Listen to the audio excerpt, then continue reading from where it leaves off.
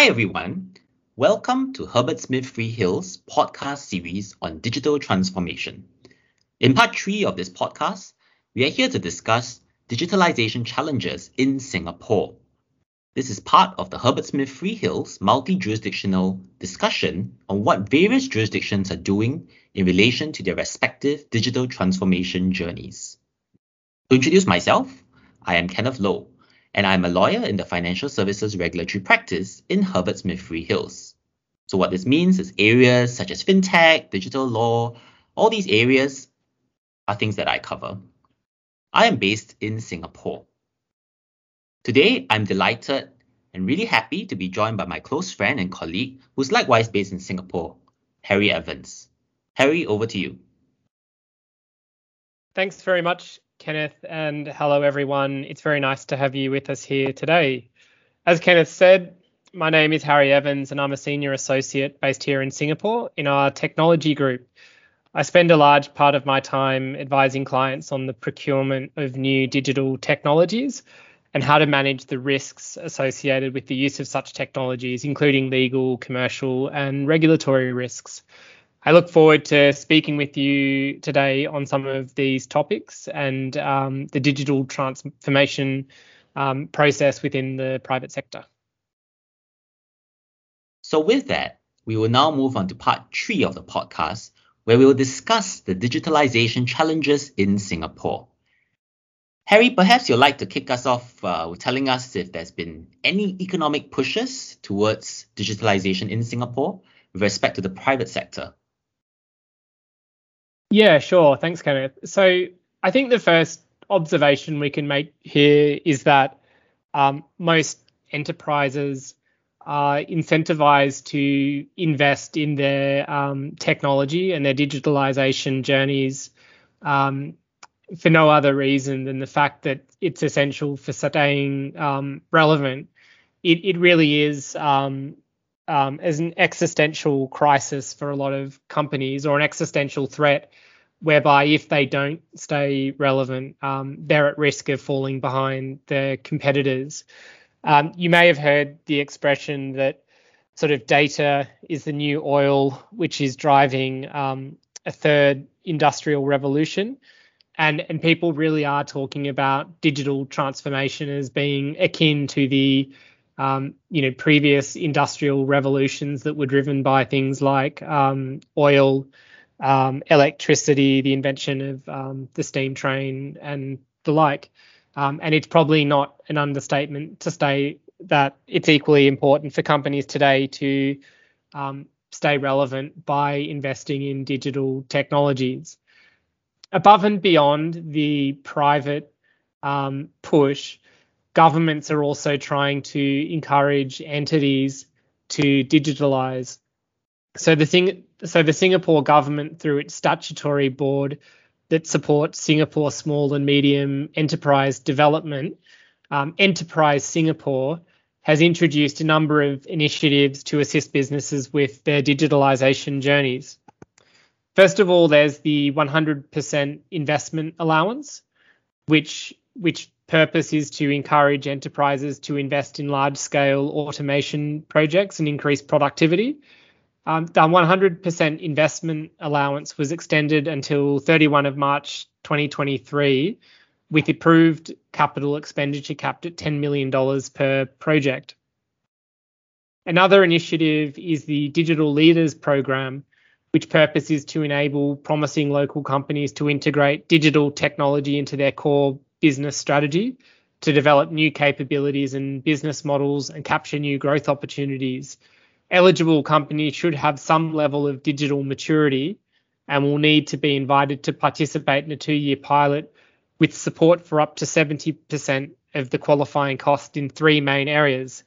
These areas are building an in-house core digital team, charting a digital roadmap, and developing proof of concepts for new markets and customer segments.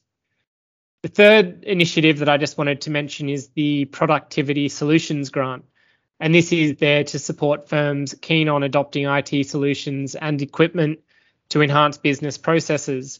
For a start, the Productivity Solutions Grant, or PSG, covers sector-specific solutions, including in the retail, food, logistics, precision engineering, construction, and landscaping industries. Other than sector-specific solutions, PSG also supports adoption of solutions that cut across industries, such as in areas of customer management, data analytics, financial management, and inventory tracking. Kenneth, based on your observations in the market and what's been happening local, what would you say are Singapore's biggest challenges in terms of digitalization? Well, major challenges actually arise through and actually from the existing legal framework. So in particular, the Singapore Statutes of the Personal Data Protection Act 2012, known as the PDPA, well, all this PDPA regulates the collection, storage, and processing of personal data. The other statute worth noting is New Cybersecurity Act 2018. So as the name suggests, it came out in 2018, so not that new, but still. And this Cybersecurity Act 2018 would definitely increase the compliance requirements to be met by companies. Now, in relation to the PDPA, there's actually been some controversy. So back in 2020, the Singapore government faced public backlash when the minister in charge of Singapore's Smart Nation Drive had assured the public in the June of 2020 that the trace together data would actually only be used for contact tracing.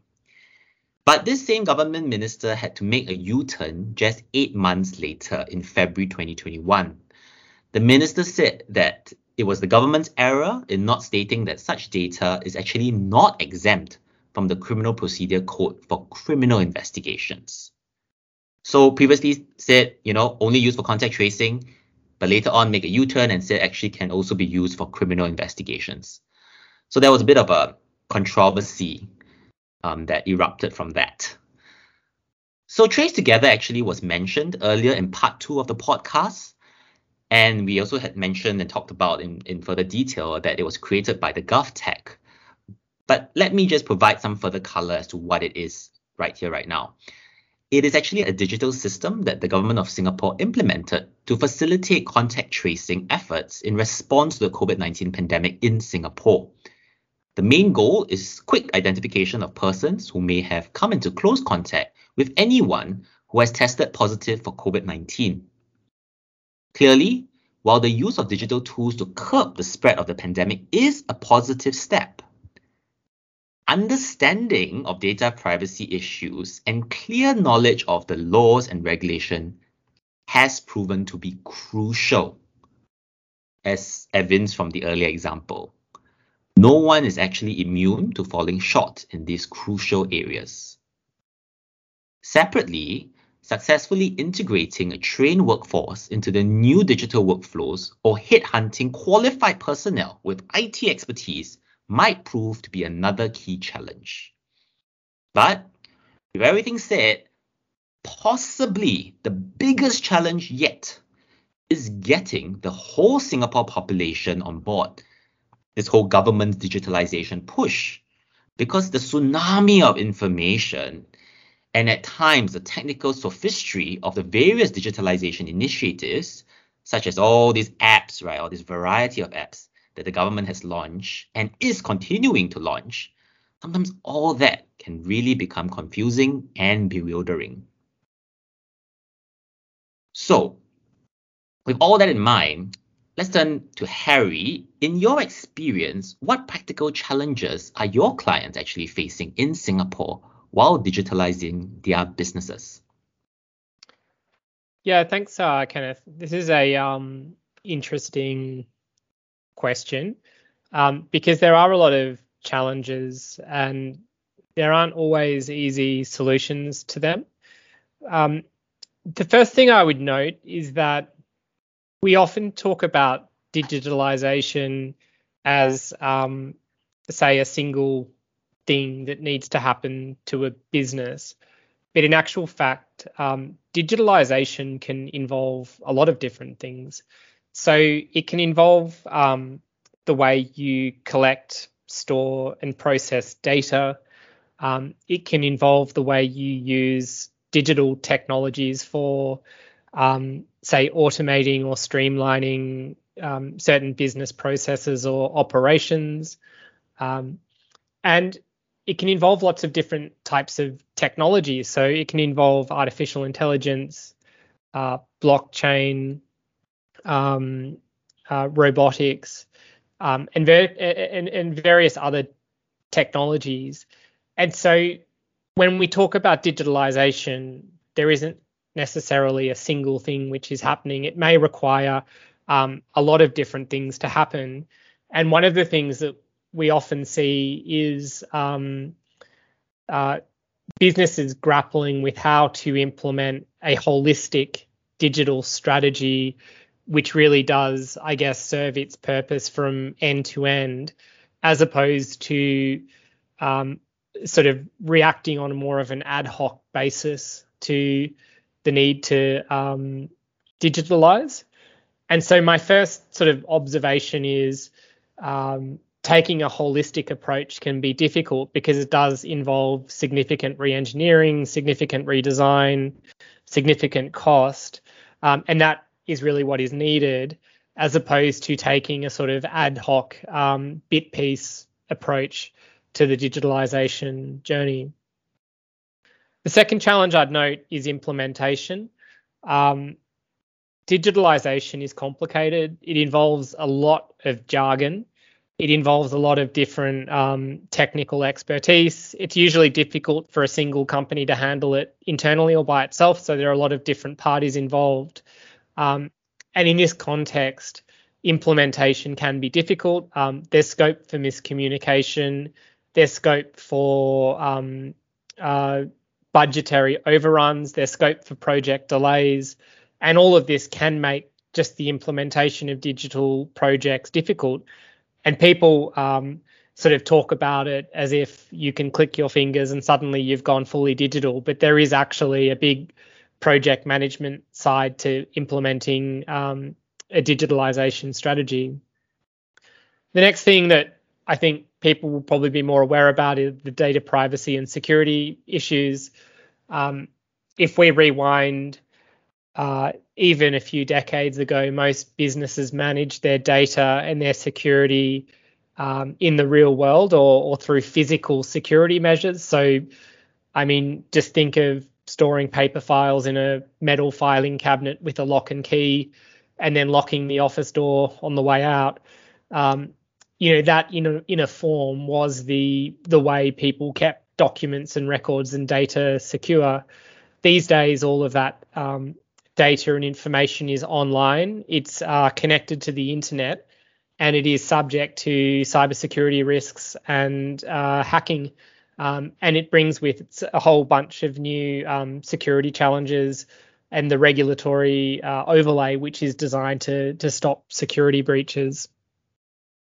The final thing I was just going to mention is that digitalization within a business really does require a bit of a cultural shift amongst employees, investors, suppliers, and other stakeholders. And sometimes businesses aren't ready for that cultural shift. So, for example, it could require certain jobs to be made redundant. It could require certain processes to be changed. It might require people to upskill in their understanding of different software applications or the way, say, data analytics or AI works. And these things are challenging for a workforce that may not necessarily have grown up with digital technologies. So businesses need to ensure that in addition to upgrading their sort of operational technologies, they're also upskilling and developing their workforces, suppliers, and other stakeholders at the same time so that they keep step with the technology.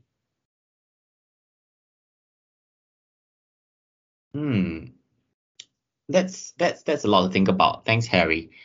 Are there also any particular legal issues in Singapore that companies should be wary of, cognizant about? Like, what kind of disputes have you actually observed emerging in this space? Yeah, so that's a good question, Kenneth. My first observation is that just because a company goes digital or introduces a digital transformation strategy doesn't mean that it's absolved from the regulations that it would normally be subject to. So, for example, if you're a bank and you need to comply with certain obligations of the financial regulators in terms of maintaining business continuity, providing services of a particular quality to your customers, and maintaining a certain amount of security over bank accounts and funds, you don't get a free pass to absolve yourself from those responsibilities by virtue of going digital or by virtue of, say, outsourcing your technology operations to a third party. You still need to comply with those regulations, and that doesn't change. And that's something that businesses need to be aware of. In addition, you have specific regulations that may overlay digital technologies that a company needs to think about. So we've talked about data privacy and information security or cybersecurity type regulations, which are becoming increasingly relevant as digital technologies become more prevalent.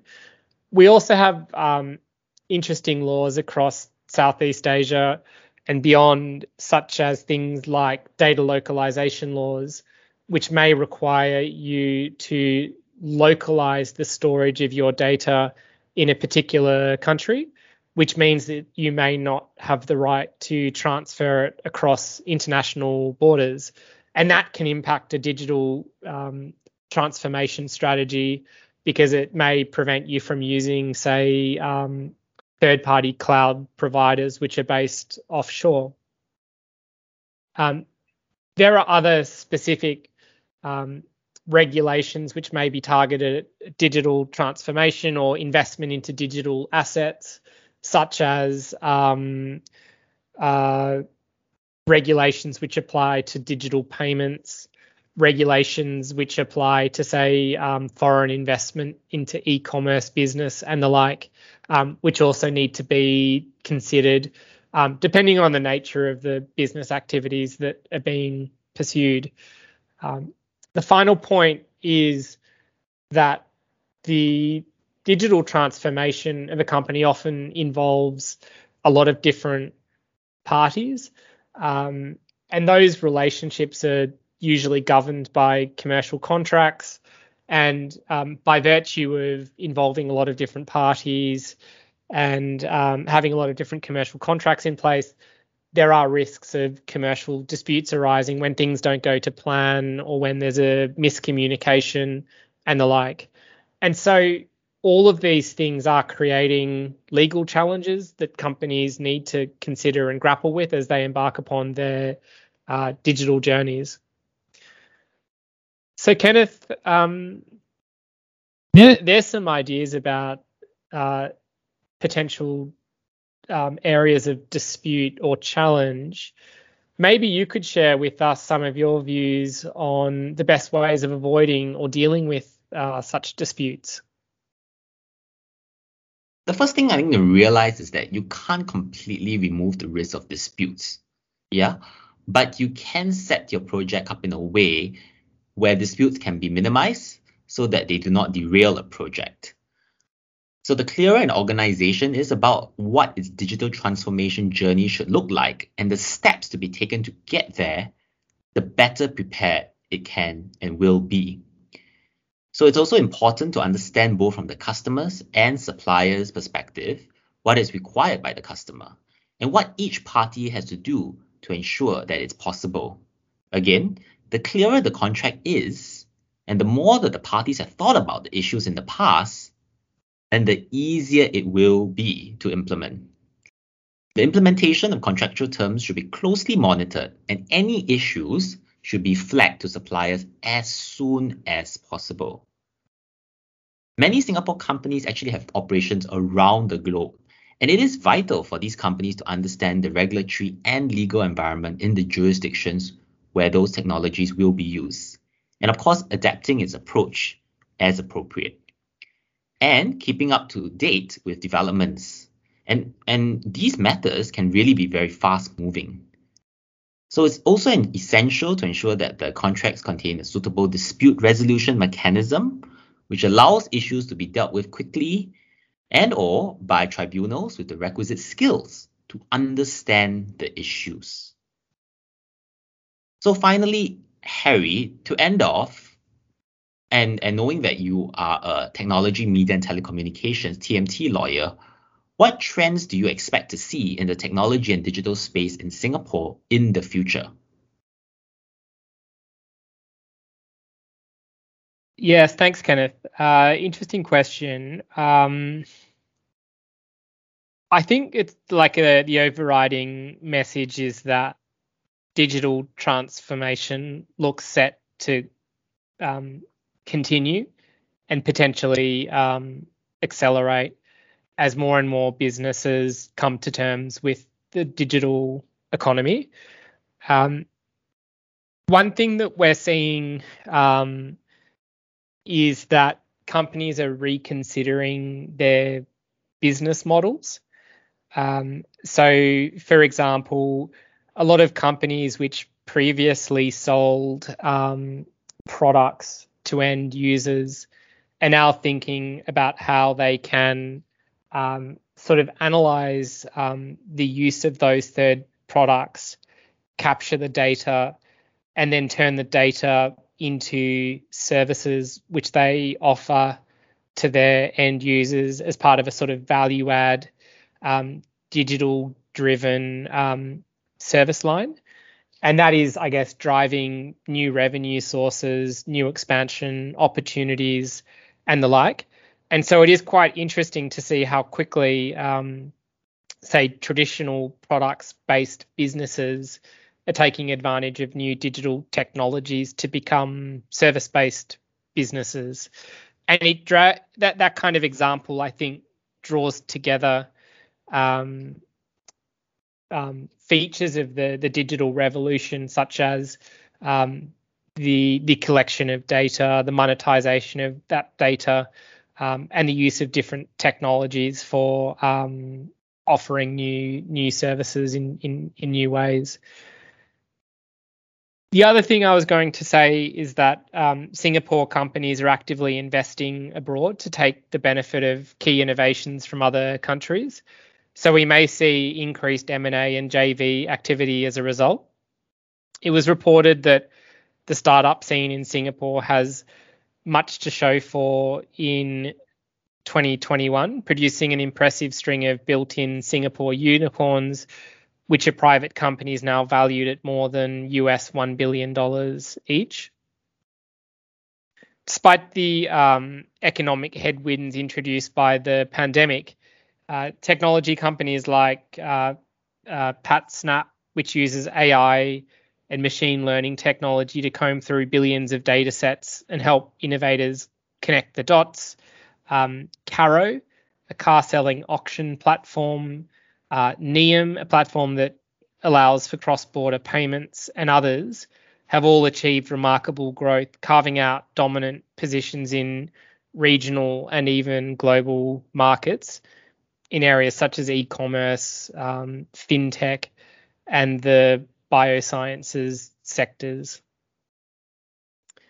Following on in the footsteps of tech giants like Grab and SEA Group, local startups are also now making confident strides along well-beaten paths from seed and Series A funding rounds to high-profile public listings, and we think that trend is expected to continue. More generally, as companies become more comfortable with technology, they may consider process automation and artificial intelligence in some form. So a more advanced step in relation to digital transformation would be the adoption of blockchain technology and smart legal contracts for automating business processes.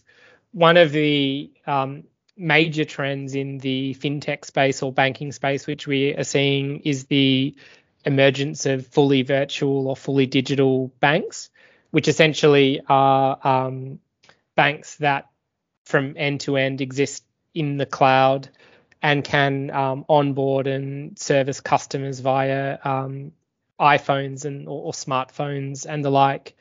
And these new, I guess, entirely new financial institutions are becoming more prevalent here and in other parts of the world. That has been very comprehensive, Harry. And I think we can certainly look forward to seeing greater digitalization in Singapore.